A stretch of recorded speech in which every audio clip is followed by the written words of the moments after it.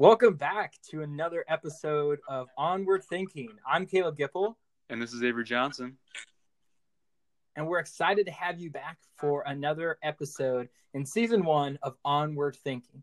So true to the core of this podcast, we like to discuss big ideas that are changing our world and changing how we interact with those around it and just go about our everyday lives. And today's topic delivers that message home. We're excited to have a guest on that Avery will introduce himself that will take an in-depth look at a plant-based diet, what it looks like, how folks like us can approach the lifestyle changes such as a plant-based diet, and what some of the overall benefits of this life change can be. We're very fortunate to have a very good expert in this field with us today and to hear some of her insights on this topic. So that being said, Avery, tell us a little bit more about our guest today. Yeah, our guest today is Lauren Johnson. She graduated with a degree in public health, or what was the major that you had? What was it called? It was called Health Promotion and Education, but Health the Promotion university just changed the name to Public Health, and that's more well known. So yeah, Public Health is fine. That's what I get for working in admissions. I always keep up to date with my major name. So she graduated when the major name was that major name, and now it's Public Health. But okay, that's beside the point. She also is a licensed Food for Life instructor. She's going through Ruby online culinary course right now, so she will be a certified plant-based professional cook. She's also going to be T. Colin Campbell certified through his nutrition program as well, and has gone through a lot of books, a lot of research on this topic, and she's been living this way since September 2018. So she has a lot of experience, and she's going to be doing this for her whole life.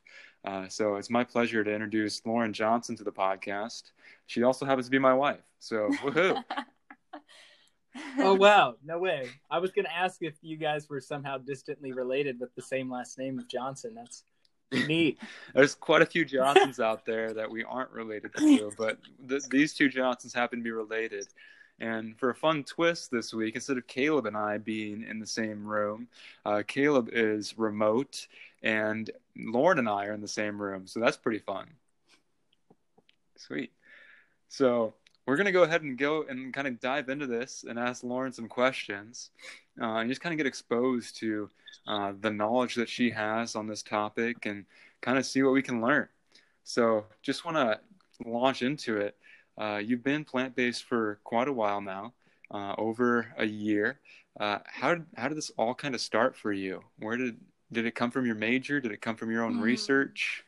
Yeah, I suppose it began a little bit when I was in college at the University of Northern Iowa. So I was originally pre-medicine was my degree at first, my major. And I realized somehow throughout that journey that I did not want to go to medical school. And I think it was because I didn't want to prescribe medicine. I didn't really know why that was, but then I got into the field of public health. But it wasn't in my education necessarily that I discovered plant-based nutrition, but rather was it when we joined a CSA? A community? Community supported agriculture. So essentially we purchased a share of a local farmer's crops and of their vegetables. And so each week we got a gigantic box of locally grown organic produce. And there were things in that box that I had no idea what they were. Like I had never seen them before. Like fennel? Fennel, and even like a rutabaga and different herbs and pumpkins. And I mean, some of those things I'd seen before, but I had no idea how to cook those things. And so having purchased a box of this produce, I am somebody who does not like anything to go to waste. And so I was going to do whatever it took to learn how to prepare those and to prepare them tastefully, right? So I learned how to cook. And I think along that journey and learning how to cook, I'd always personally, I'd always struggled with a pretty negative self-image and had a pretty poor outlook on myself physically. And so when I started to cook, I realized that food had a much more profound impact on me, mentally and emotionally and spiritually and physically, right? All of those things.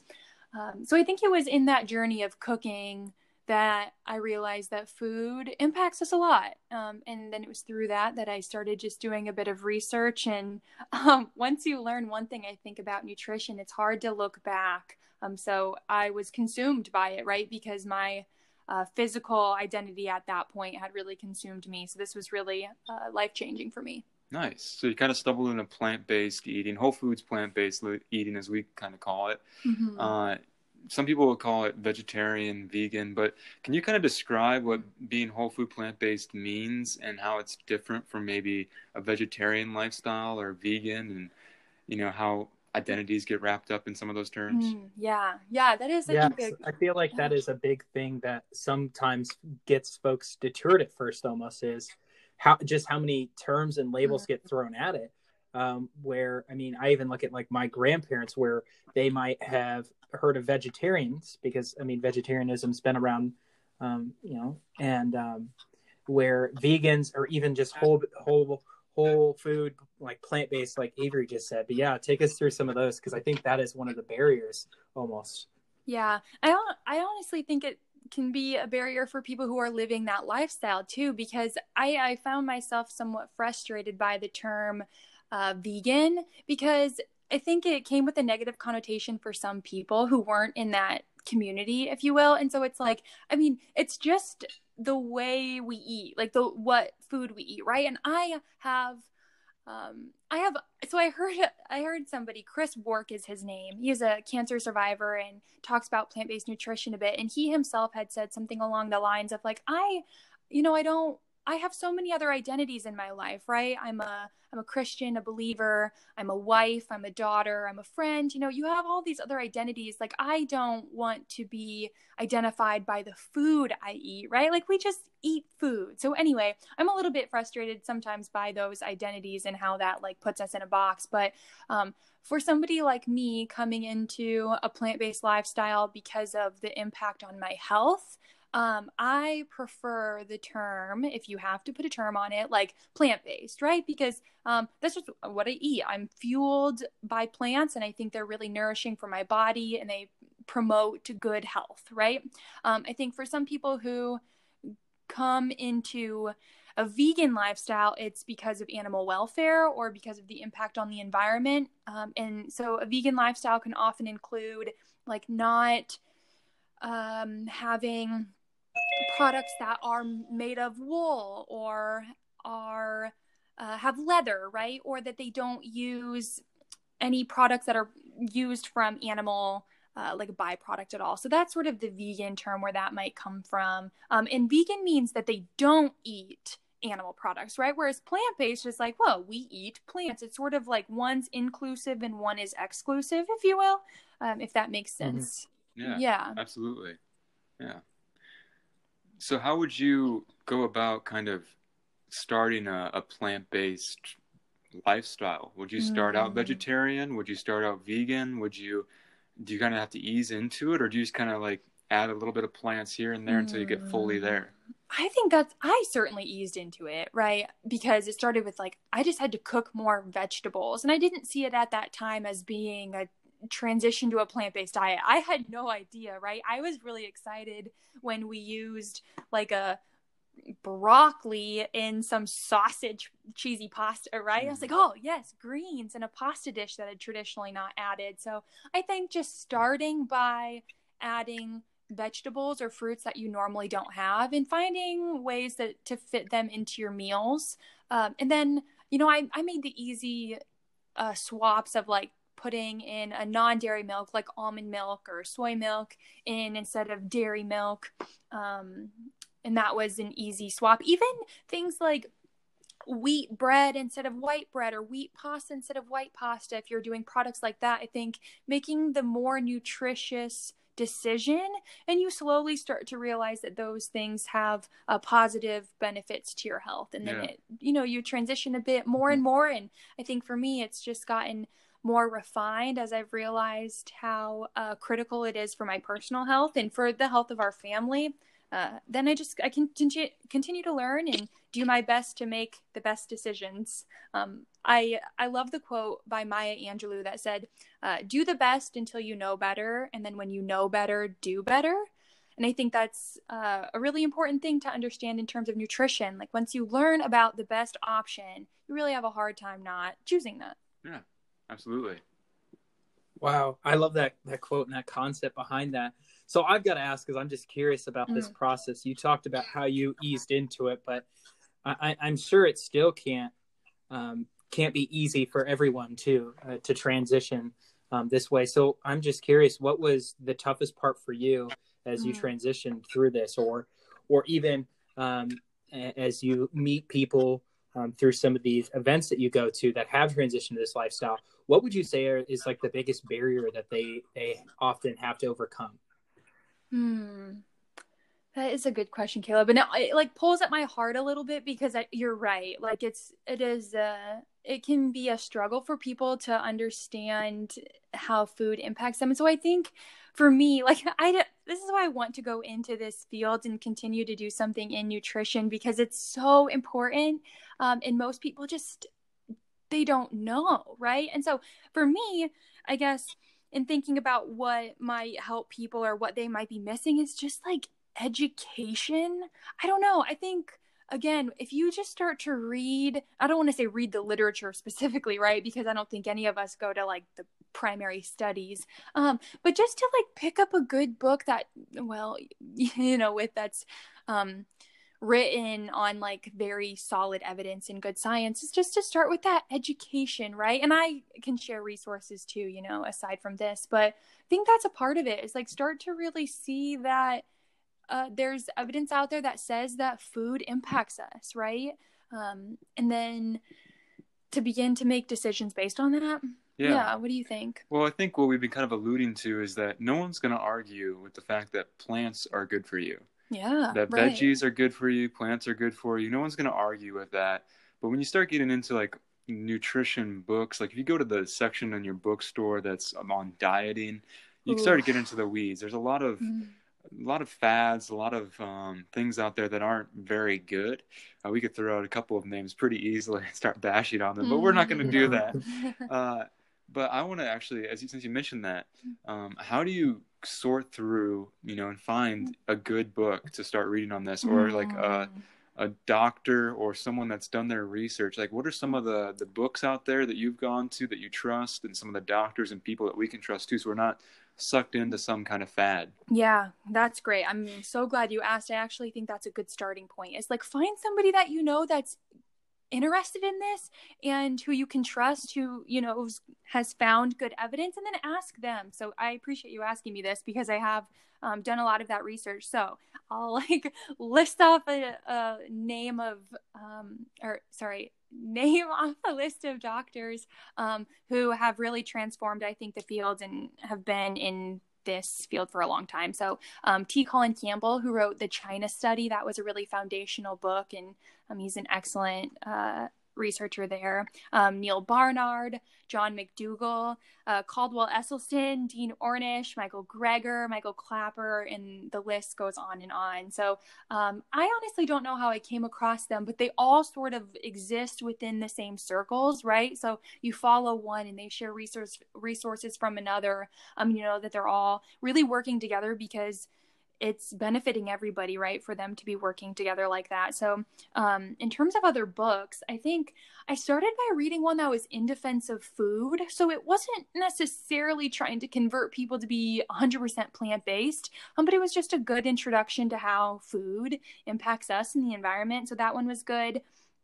And then again, the China Study, but that one's a pretty like research heavy book, but definitely filled with evidence, and Prevent and Reverse Heart Disease, and the McDougall Program for Maximum Weight Loss, The End of Dieting, Eat to Live, How Not to Die, and the second book, How Not to Diet. So that's just a long list of books and doctors that I have come across, and there's many more. And the thing that I'm seeing with all these books that you're mentioning, they're written by doctors. Like, these are people who've done their research. And I'm just kind of curious, how did they get their start? Like, what pushed them over the edge to go plant-based? It had to be research, right? Yeah. I don't know that I could even do justice to their backgrounds and the way that they came to the field. That's something you'd probably have to like go right to their personal biography to like learn that. But honestly, I think a lot of them being doctors, they went through your like typical medical school training in the way that doctors are now, which, mind you, they receive like a very, very, very minimal percent of nutrition education in medical school. And by minimal, I mean like 1% of their entire their program in medical school talks about nutrition. But I think these doctors were practicing, and, you know, whether they were a cardiologist or whatever specialty, and they saw when from researchers past, they had, you know, done a study where it's like, okay, we have some people who are overweight or they have heart disease or diabetes. Let's see if we can do a more natural approach rather than getting in there and doing a bypass or opening their arteries, right? They're like, let's just see if we can do some lifestyle changes, like improving their diet or adding exercise. And I think a lot of these doctors found the research that was like, this person's like artery to their heart opened up, and, you know, it was clogged, and they had never seen that in the literature before, where somebody's like artery truly was, their heart disease was reversed essentially. So I think seeing that evidence, you're like, okay, there's something here. And so I think that's where they all began, and they were funded to do their own studies, and more of that has come out. So they've all learned from each other, I think, in that way. But yeah, that makes sense. All right, so you've convinced us. We're ready to go plant-based. Let's do it. Easy, yeah. Actually, we're seeing a lot more, you know, kind of a push towards plant-based eating. You see some of these restaurants having plant-based burgers, and more restaurants having, like, you know, plant options. What is your opinion on some of those out there? Should people, you know, add those to their diets, or should they go home and make their own meals? I suppose I think it depends on what you most need from your meals, right? Like if it's affordability, definitely go home and cook your own meals.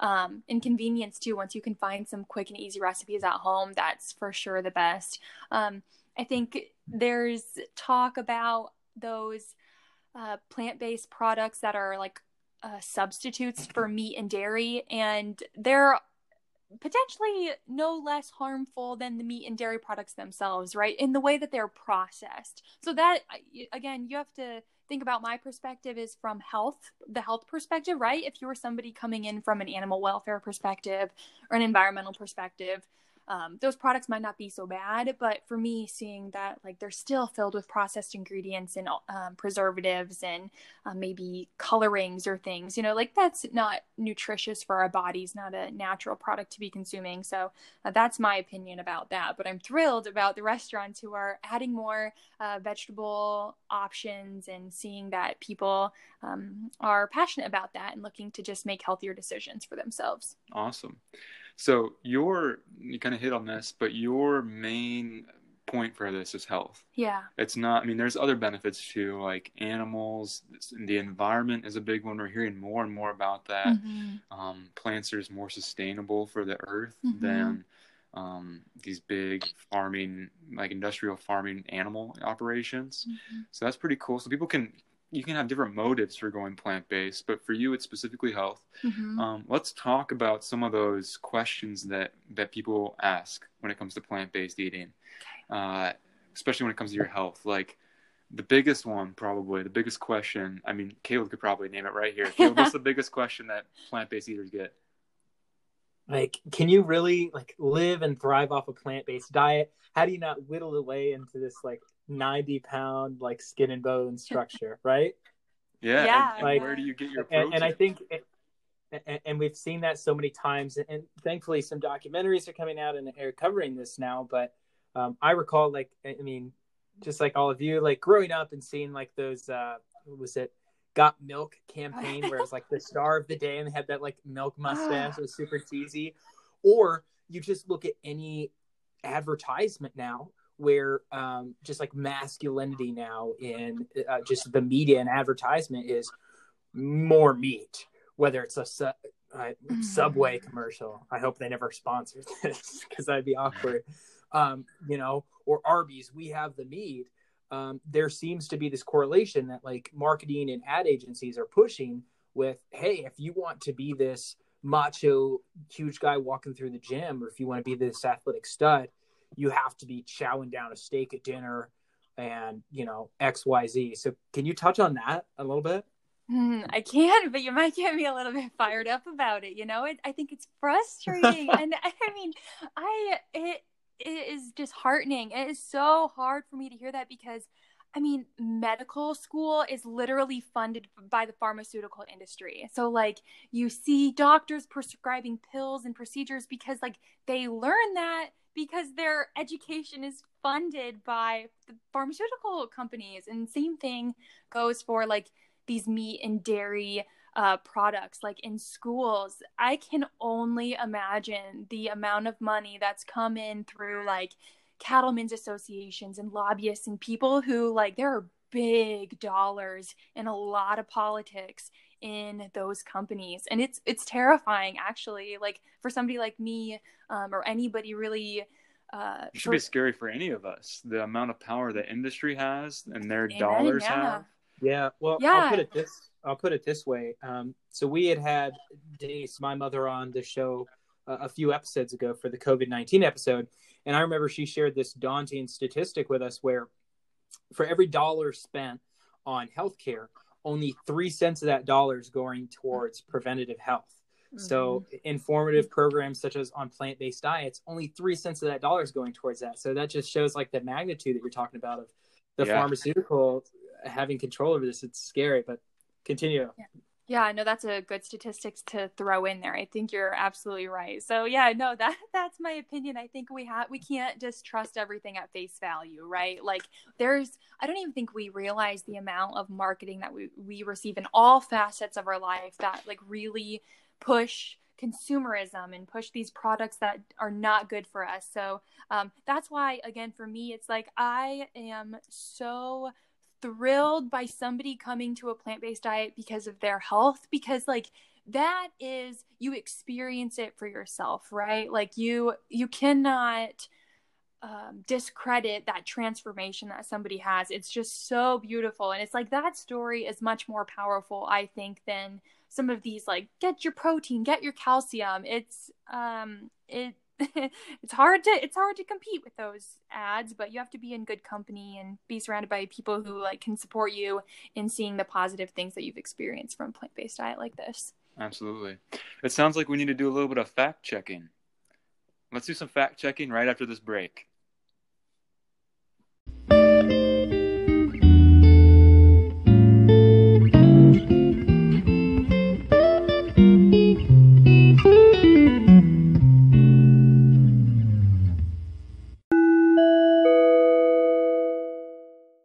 All right, welcome back. Seriously, this time we are back with some fact checking. We left you high and dry there, and we want to get into the nitty gritty now. And so we're going to ask Lauren some common questions that plant-based eaters get and see what kind of answers we get. Hopefully they're good ones. They're going to be good ones. They're going to be fact, strong, backed up answers. Ready, set, first question. Where do you get your protein? Where do I get my protein? The dreaded question for plant-based eaters, right?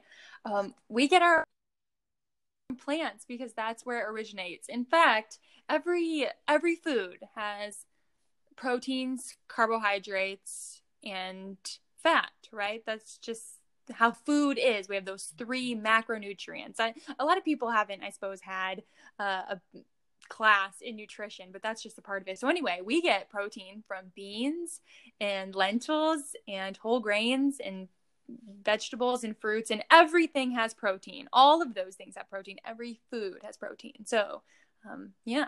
How do you know you're getting enough protein though? How do you know? How does a non-plant-based eater know that they're getting enough protein? True. Ooh, yeah, that's a good point. Honestly, I mean, we don't all walk around recording our macronutrients, right? I mean, some people may be athletes if they need a really, really specific amount. But I actually hate to say this, but most people eating what's called the standard American diet, right? Or SAD for short. SAD, yep, that's right. They actually get too much protein, and that is a thing. Too much protein can actually cause like kidney damage and osteoporosis and just basic things like fatigue. So I don't think people think about that sometimes, but there is such thing as too much protein. Absolutely. Yeah. Yeah. Yeah. Okay. So then approaching like a plant-based diet, you talk about how there's protein in all of these foods that you're eating then. So would you say folks that embrace like this lifestyle, are they closely monitoring their protein intake, or how do they approach that? It sounds like they're very well aware of that, but are they like tracking that, or? I've never come across anybody who's tracking it, but you also have to, like, I have never ever heard of somebody like being hospitalized for a protein deficiency, right? Like, I just don't know that that's a common, not in our country, right? Maybe in some a country with very, very poor, like very high rates of malnutrition. But no, I don't. I think I feel very strong and healthy without. And so I think unless somebody's faced with a serious concern, but there are people who've been on plant-based diets for decades upon decades and have never had an issue. So no, I don't. Yeah. Okay. What about other vitamins like calcium or B12 specifically? A lot of questions about B12. Yeah. Now, B12 is something, so B12 comes from bacteria.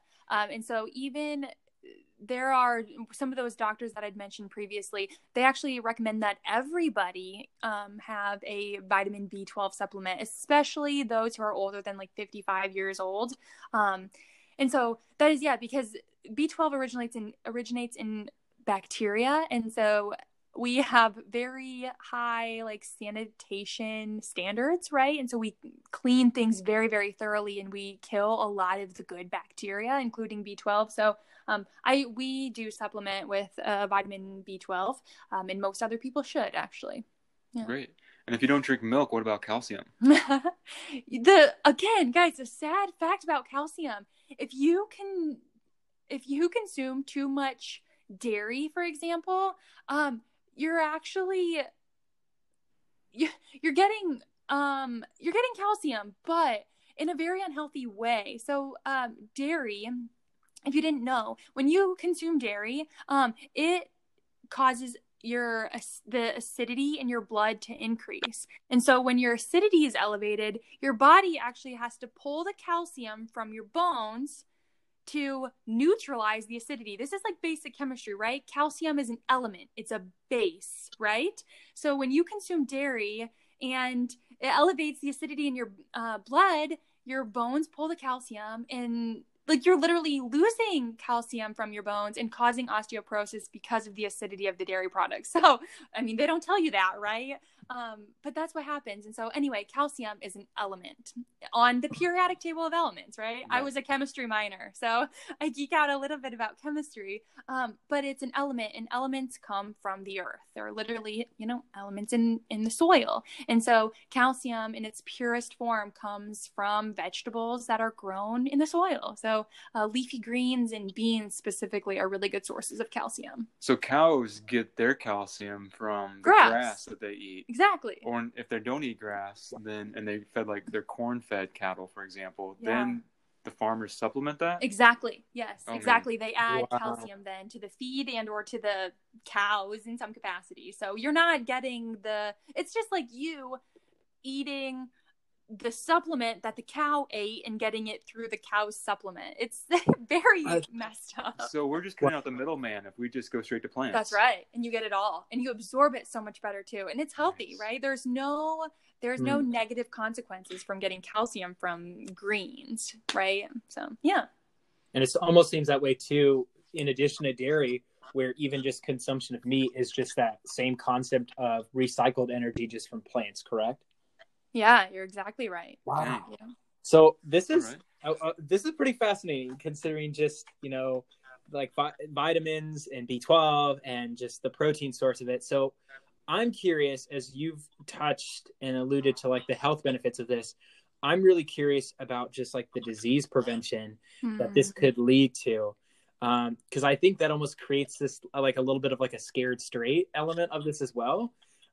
So what can you tell us in regards to disease prevention, life expectancy, for comparing these two diets? Because it is very much sounding like black and white comparing plant-based to non-plant-based. Yeah, and especially in terms of disease prevention. So I would say, and I think many of us could agree, and the research shows that the standard American diet is like the primary cause of a lot of the leading killers in the United States of America specifically, right? In our country. So that includes like heart disease and cancer and high blood pressure and type 2 diabetes and things like that. And a plant-based diet is the only diet that has been proven to reverse, if not simply treat, and prevent heart disease specifically, and type 2 diabetes and obesity. So I think when you're thinking about diseases and disease prevention and vitality, like this is the best way to go. I even have, I guess for me, like personally, I had a couple of grandparents who passed away from dementia and Alzheimer's disease. And there is an amazing body of evidence to talk about how diet impacts our brain, right? And those foods. And so I am really motivated by that. I don't want to get Alzheimer's disease or dementia. And my mom was diagnosed with breast cancer a few months ago. And like that is preventable in most cases. There are like less than 10% of cancers are actually inherited, through genetics. And so it's like our diet and our lifestyle has such an amazing impact on our health. So yeah, plant-based diet is certainly the best way to go. It's the cleanest and most natural for us. I think a lot of people too think of themselves as victims to their genes. Can you kind of talk about that? Can genes be flipped on and flipped off based off the diet that you have? Yeah, they can. So I don't remember who it was specifically who said this. Somebody, we'll have to maybe look this up because I'm curious, but they say that your genes, this is a poor metaphor, I'm sorry, but the genes load the gun, but your lifestyle pulls the trigger. So we all have these genes that could at any moment be flipped on, but it truly is within our control to pull that trigger or not, right? So it is. And I sometimes I'm not very like empathetic or sensitive in that way, but I think we have such control over something like this where we get to decide for hopefully a minimum of 3 meals a day what foods we're using. And you can either choose health or choose disease with every biteful that you take. Wow. Yeah. What if everyone was plant-based? What would the casualty rate of just pure genetic-based diseases be? Do you know that off the top of your head? I don't think I do know that. No, that's a good question.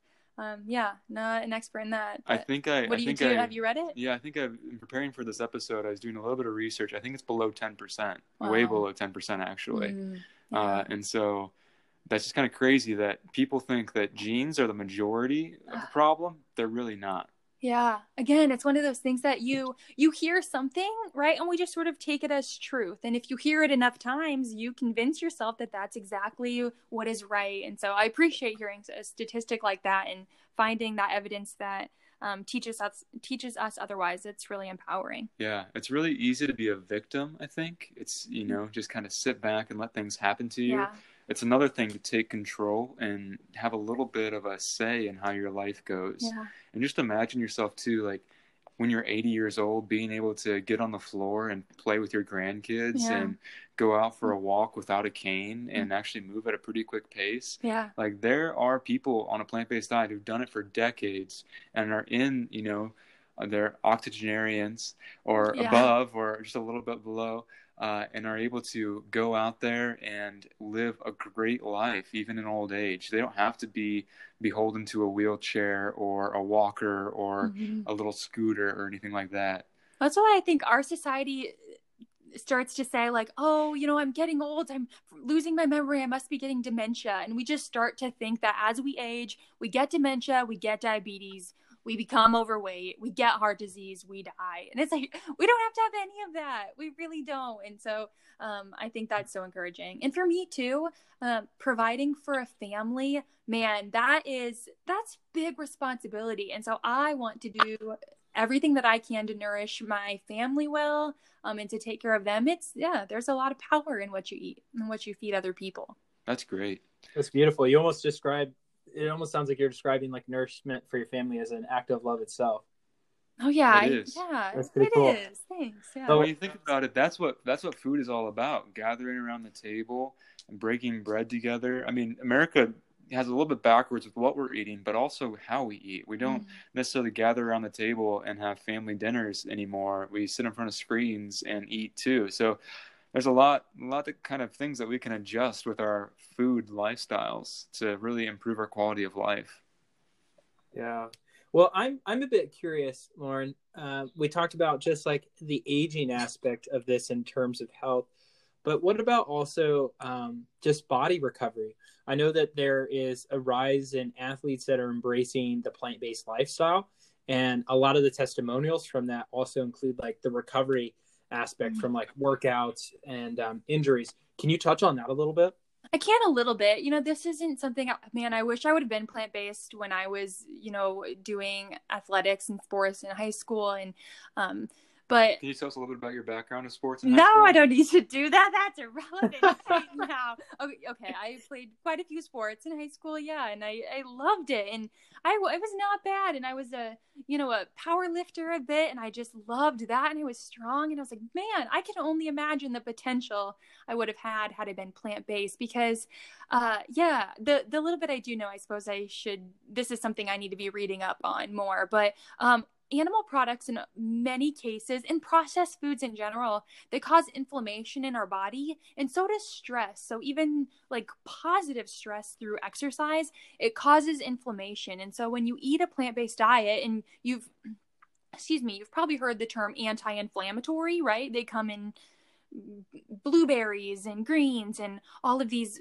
fruits and vegetables are anti-inflammatory. And so when you're causing stress on your body through physical exercise, but then you eat an anti-inflammatory diet, if you will, fruits and vegetables, and whole grains and beans, then you're repairing your body at the same time that you're causing this like good stress through exercise. So I think that's why a lot of athletes find some benefit in that, is that alone, right? And if you think about it in terms of like oxygenation in your body and the blood flow, when you're eating a high fat animal diet, an animal-based diet with like cholesterol, that clogs your arteries. It gunks up your blood and prevents oxygen flow to the important parts of your body that need oxygen while you're exercising.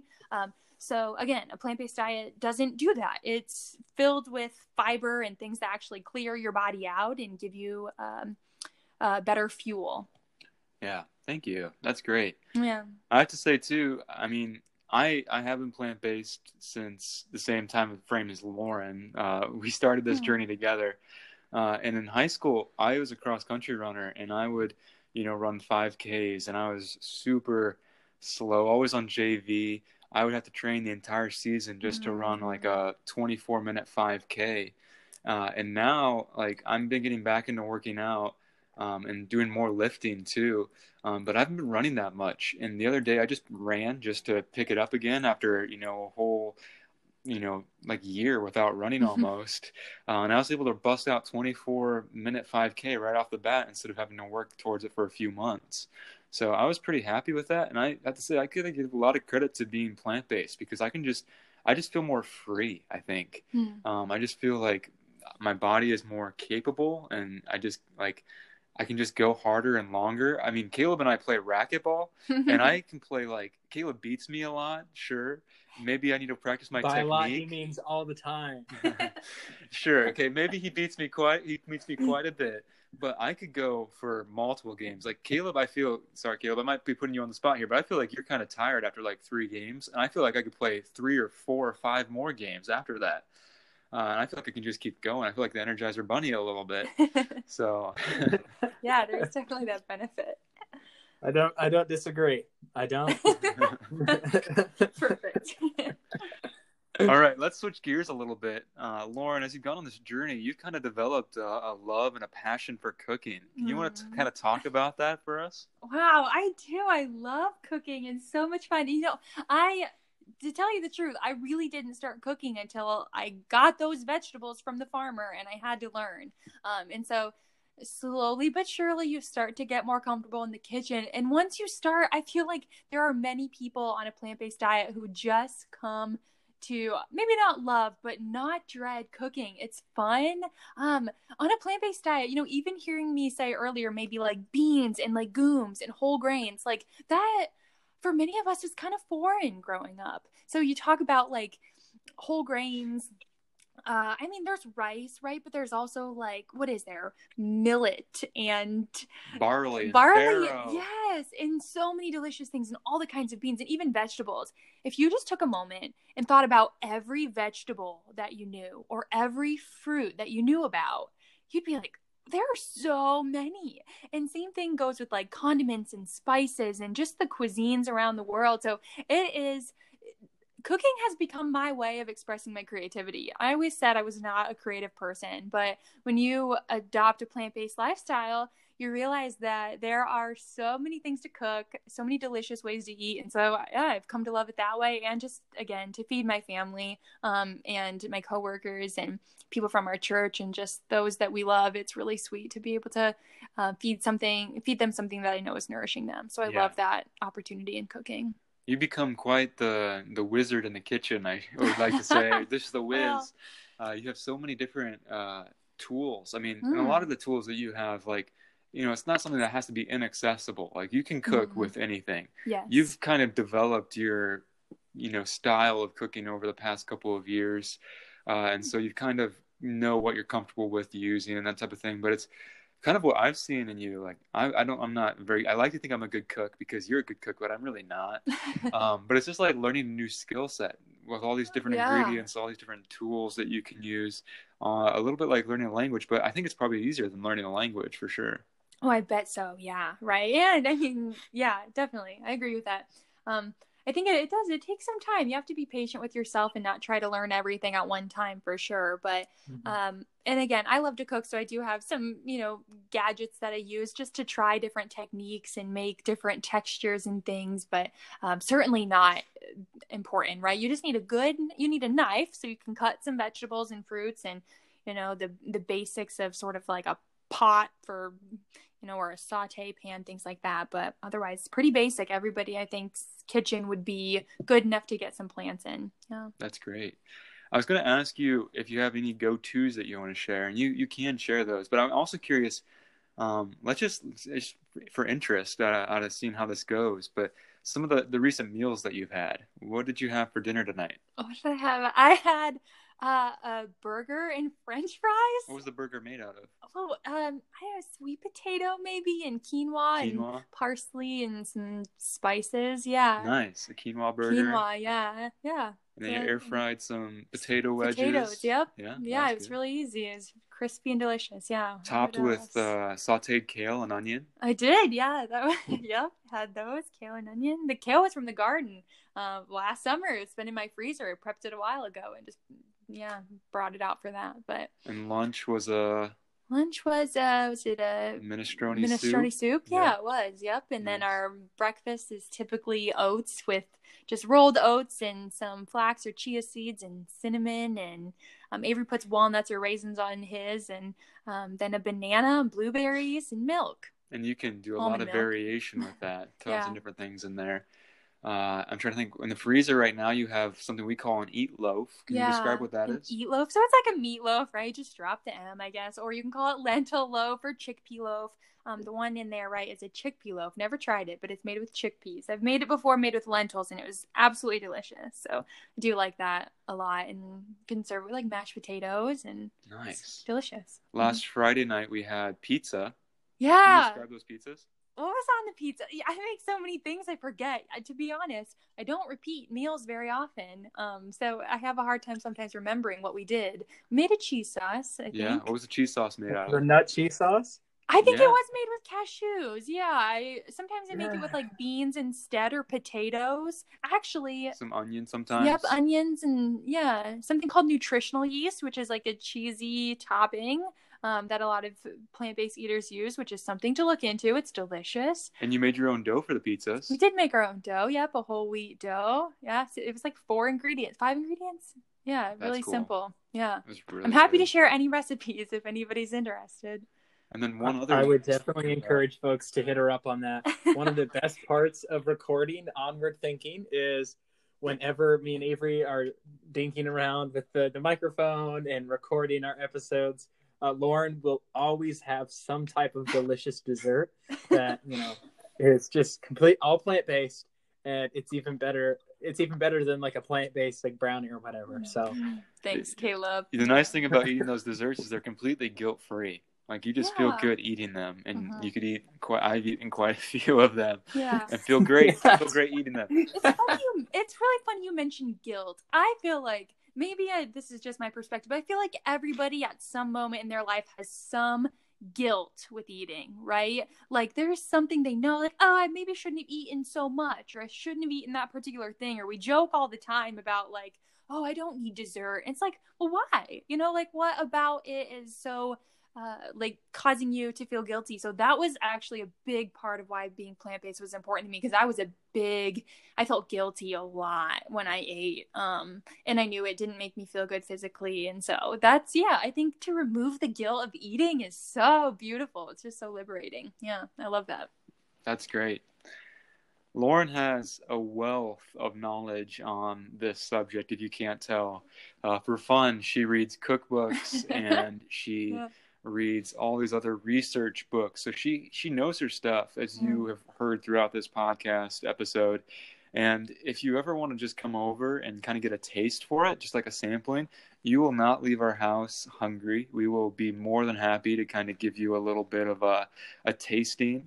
I know a while back last fall, we hosted my coworkers and we had a smorgasbord here and gave them everything you could imagine, from carrot dogs, which actually tasted like hot dogs, but they made out of carrots, to, a chickpea salad, to a tuna-less salad with no tuna.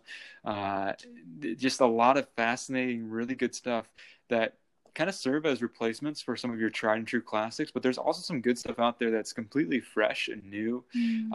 Last week we had some really good like cheese quesadillas with tofu and seitan. Cilantro lime rice. That was really good.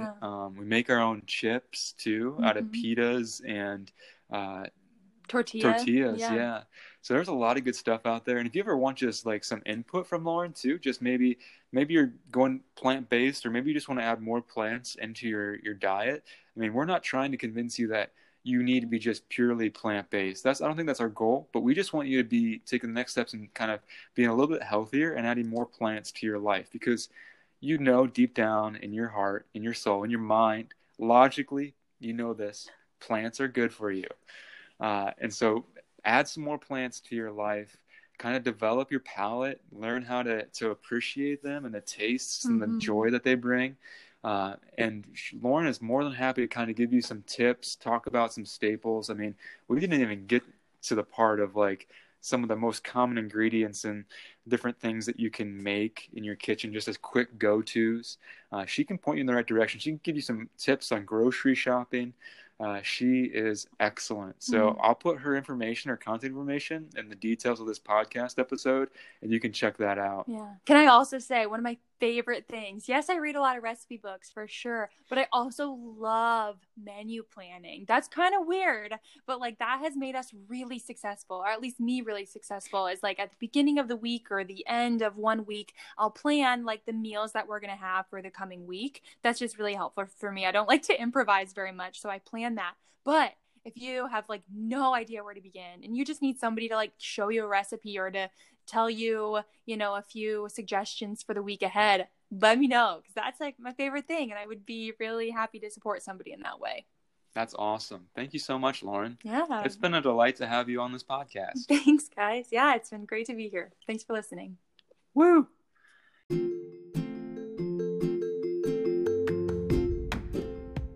All right. Well, again, Lauren, thank you so much for being on the show. Very much enjoyed the insights that you provided on this important topic. And thanks to all of you listeners as well for tuning in. We're very excited that we had you along for this. And we're also very excited for some of the content that we have coming up. We have some exciting episodes in the works that we can't wait to share with you all. But as for now, thanks again for listening to Onward Thinking. Drew Stensland, this one's for you.